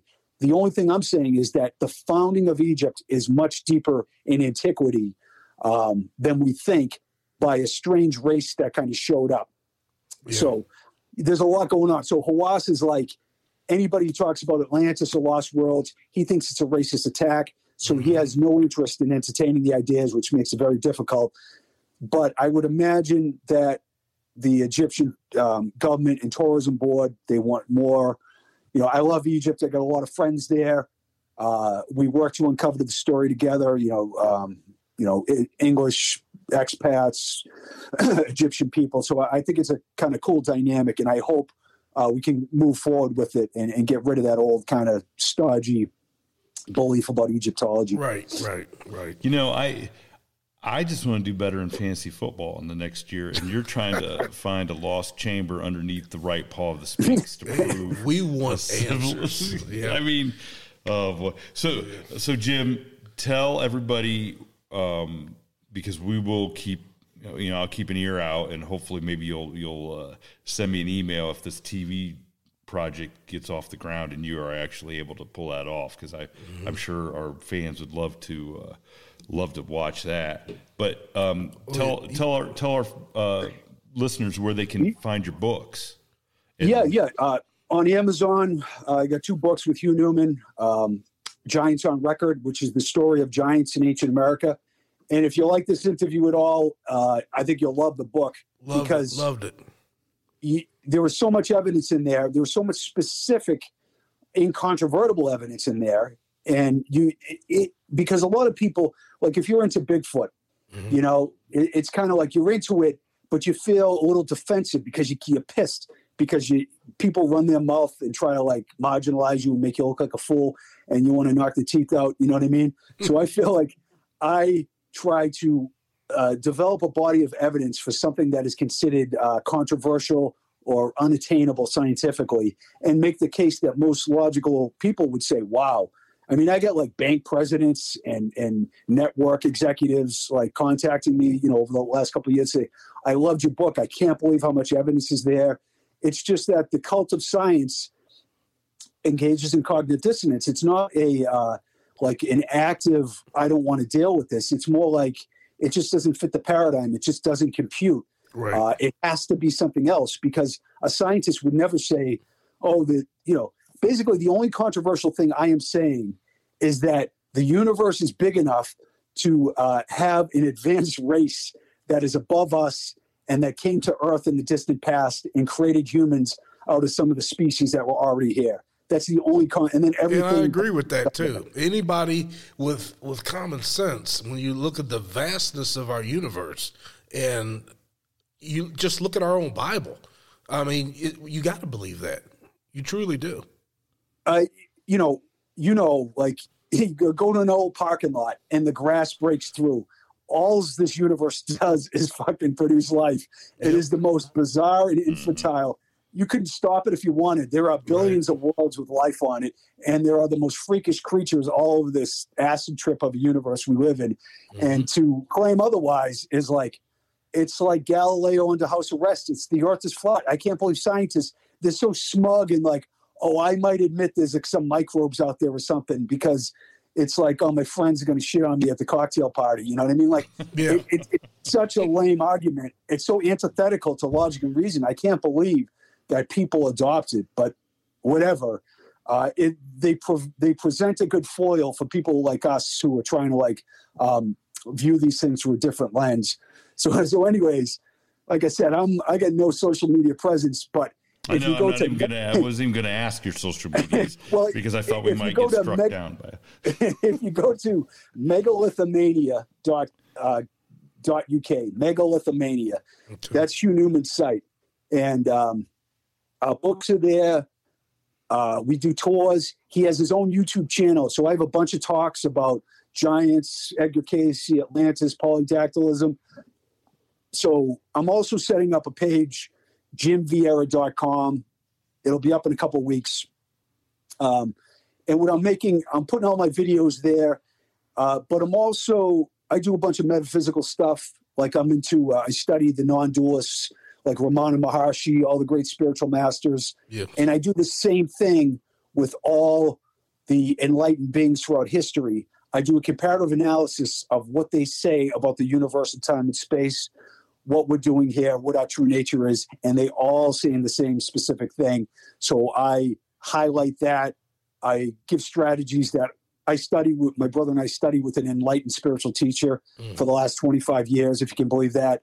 Actually enlightened being who lives like a half an hour from me, one of the greatest minds in human history. And we've transcribed our sessions for the last 10 years and gained the insight that he's taught us about, you're not a body, you're renting this strange vehicle, disidentify from your separate self and merge with something larger. He gives all these strategies about basically how to holographically view the world and to heal all the unconscious weird shit you have trapped in there through like quantum forgiveness and stuff. So anyways, it's a long-winded way of saying there's metaphysical stuff will be there too, if that's your thing. Because I feel that a lot of people who are into ancient mysteries are asking the same questions. They want more peace in their life. We all have dealt with like really tough traumas and difficulties, and it's good to have an underpinning of philosophy that explains what's going on.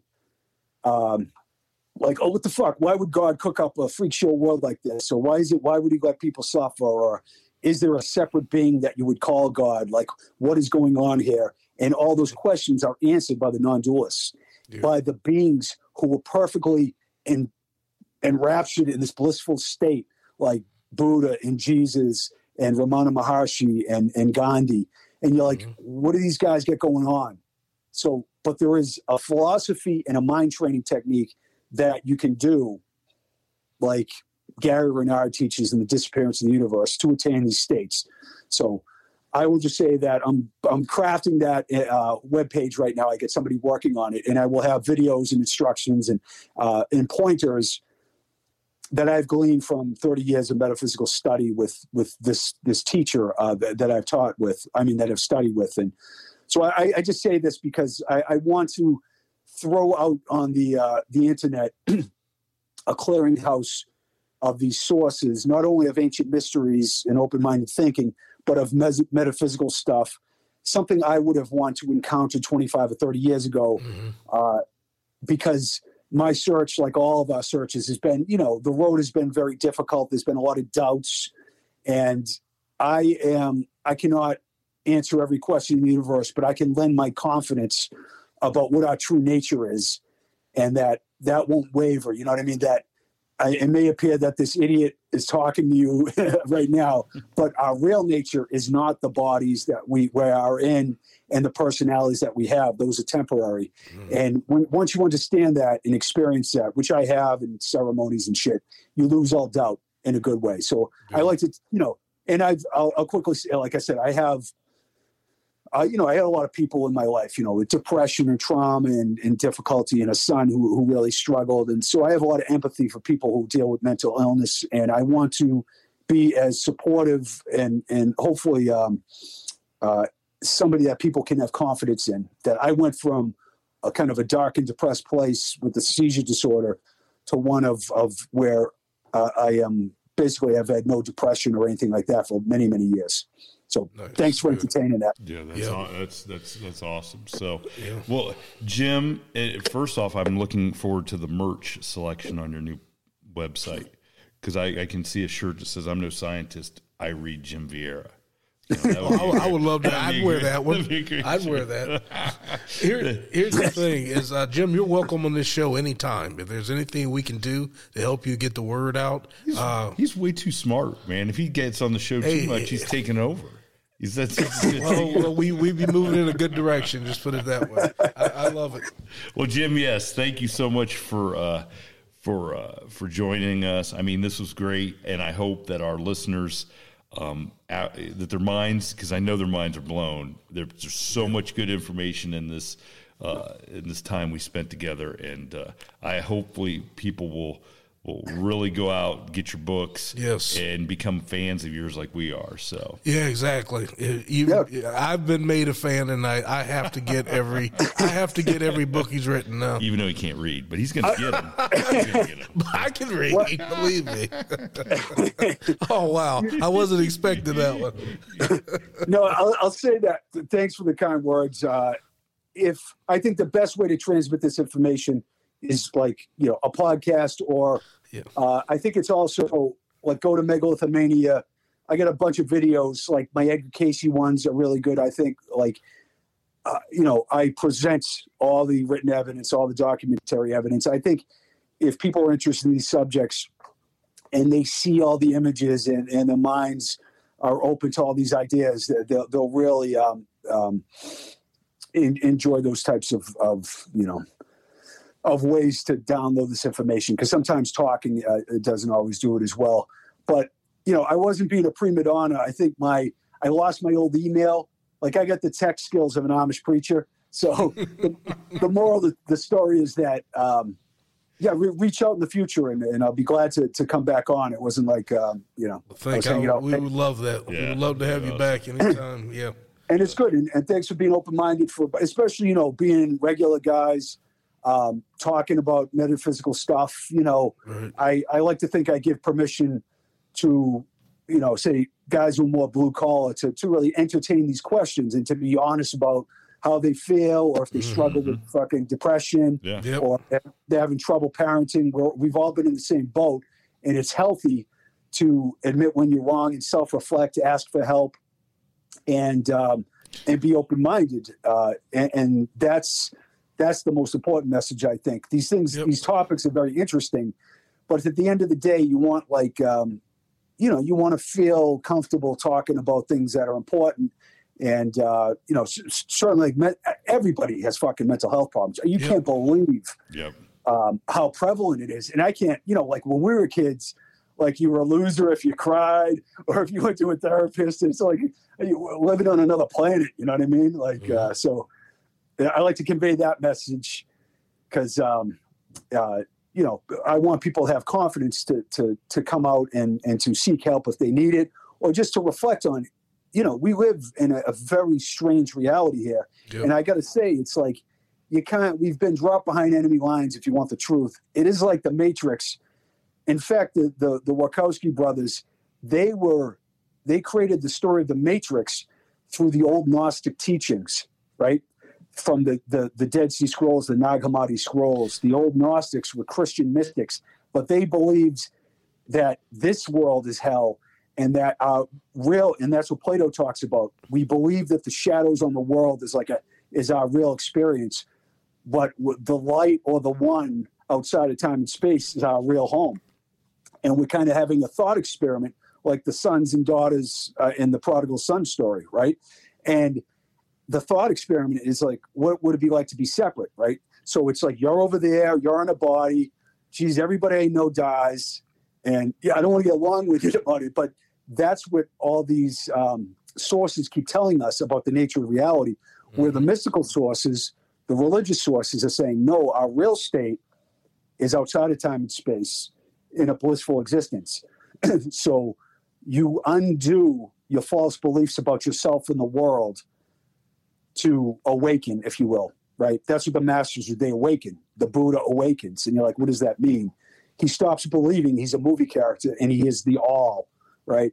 So these ideas, that's what like revelation is all about. Or if you do ceremonies, you jump to the finish line and you're like, oh my God, I can't believe this is what I am.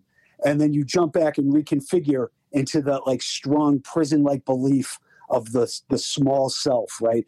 I'm this tiny loser with these weird and embarrassing thoughts. But the reality is we are the all. We are this benevolent field of oneness.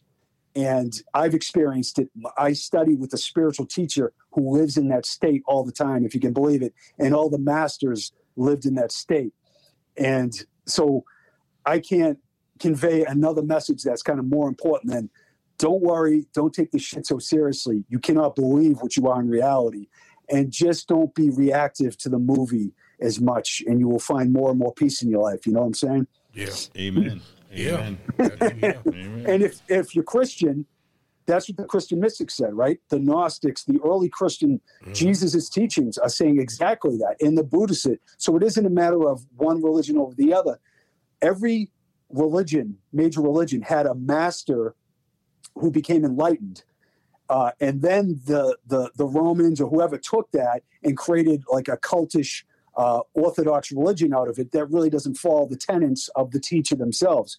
So Buddhism, Muhammad was the same way. You see how fanatical Muslims are sometimes now. The core beliefs of Muslims are just like, Jesus and the Christians, and just like the Kabbalah and the esoteric sources of the Jewish faith. So get away from the labels. Don't take this fucking place seriously. Right. That's like the greatest message I can give. Like when we're at work, it's just like idiotic jokes. Don't react to the world. Don't be addicted to outrage. The world is healed in your mind because the mind is a projection of yourself, right? Yeah. When you view an object 20 billion light years away, why does it change at the subatomic level? Because it's coming from you. You are the one mind that is splintered into a misperceiving aspect of being in an individual body. But the reality is you are the mind that has created the entire universe. And you think you're a small, insignificant, weird speck of dust. And you see how that can like poison your belief about yourself. If you are the all, there is no, there is nobody to, basically bow to, if you will, or there is no force out there that is against you. It is basically a self-deluded creation that you can fix, but you fix it not by condemning. Like if I were to condemn you guys, because there was only one mind, all my bad thoughts would come back at me unconsciously. That's like the ultimate message of all these, right? Yep. That holographic reality. Yep. So, that's the greatest message is like treat others the way you want to be treated, not because you're a fake good guy, because it is a metaphysical principle, a holographic reality. Then you are unconsciously telling about yourself. You are not on the hook for anything you've done. You are living in a virtual reality temporary state. You basically forgive the world through the mind and how you see others. And I say this to tie into everything we talked about. That's why technology is antithetical to that for the most part. Looking for a hit, addicted to outrage, those things really destroy your peace. And hopefully this makes sense for people. And this is what I learned from my teacher, and it's changed my life so much by following these principles. So I really no. Thanks for indulging me. I feel like I'm a recovering Catholic, so I'm always like, oh shit, am I taking too much time? But I really like that you let me go off on that rant right there. Hey, listen, that last part. I think that's a good way for everybody that is listening to this episode to go spend the rest of their day. Yeah, and think about. It's a good way to end it right there. And good way to nothing else needs to be said. Yeah, good way to spend the rest of the day and some good stuff to think about. Yep. For sure. So, but awesome. Thanks again, Jim, and it was a pleasure. And I can't wait to hear what people have to say about this. Yeah, and look forward to talking to you again in the future. Yep. So we'll be in touch, even on your even though you're trying to hide. We'll be in touch. I'm definitely trying to hide. No. I as you can see, I'm into it. I'm not like. I'm a freak, but all I can say is this best episode in over 200 episodes. That's all I gotta say. That's the highest praise right there. Thank you. And it's not like, I'm the big hero once again. Like I said, I I can't take care of my basic needs, and I live in a 10 by 14 hut and have no possessions. But I think that these ideas that we've talked about just ring true to people. Yep. And that's why you would say something like that, like, oh, this is a really good episode, because we are tapping into the questions that everybody have. Yep. And we're discussing it in a way that makes sense, that rings intuitively true. Mm-hmm. Because if you understand Jungian's collective unconscious, we are sharing one mind. Yep. So you interface with beings and you bounce off information that's intuitively true to you. So it just like snaps, like when you meet people and you're like, oh my God, I feel like I've incarnated with this being before. Like we keep orbiting in each other's lifetimes through different lifetime after lifetime. And so that's what I feel like. This information, it's like I'll quickly say that the entertainment world and everything like that, it leaves people so high and dry and feeling like just like none of my questions is being answered. There's no inspirational material here. And the stuff we're talking about, I just think resonates with people. And I hear it a lot. I hear like, wow, that was great. That information really, resonated with me. So I hope your listeners feel the same way. Yes, absolutely. I'm sure they will. Yep. I'm sure they will. So, all right, Jim, we'll sign off now. And thanks again. Awesome. Take care, guys, and just reach out anytime. Yep, take it easy. Yep. All right. All right. Thank you for tuning in to this week's episode of the From the Shadows podcast. Until next time, never shy away from the darkness or what may be lurking in the shadows. We are out.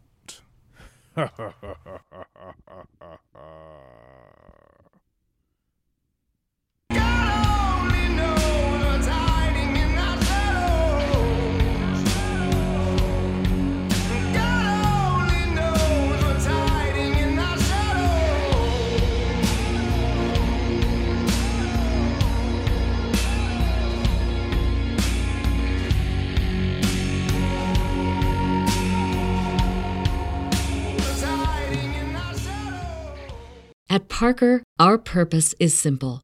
We want to make the world a better place by working more efficiently, by using more sustainable practices, by developing better technologies. We keep moving forward. With each new idea, innovation, and partnership, we're one step closer to fulfilling our purpose every single day. To find out more, visit parker.com/purpose. Parker, engineering your success. As humans, we're naturally driven by the search for better. But when it comes to hiring, the best way to search for a candidate isn't to search at all. Don't search, match with Indeed. When I was looking to hire someone, it was so slow and overwhelming. I wish I had used Indeed. If you need to hire, you need Indeed. Indeed is your matching and hiring platform with over 350 million global monthly visitors, according to Indeed data, and a matching engine that helps you find quality candidates fast. Ditch the busy work. Use Indeed for scheduling, screening, and messaging so you can connect with candidates faster. And Indeed doesn't just help you hire faster. 93% of employers agree Indeed delivers the highest quality matches compared to other job sites, according to a recent Indeed survey. And listeners of this show will get a $75 sponsored job credit to get your jobs more visibility at Indeed.com/podcast. That's Indeed.com/podcast. Terms and conditions apply.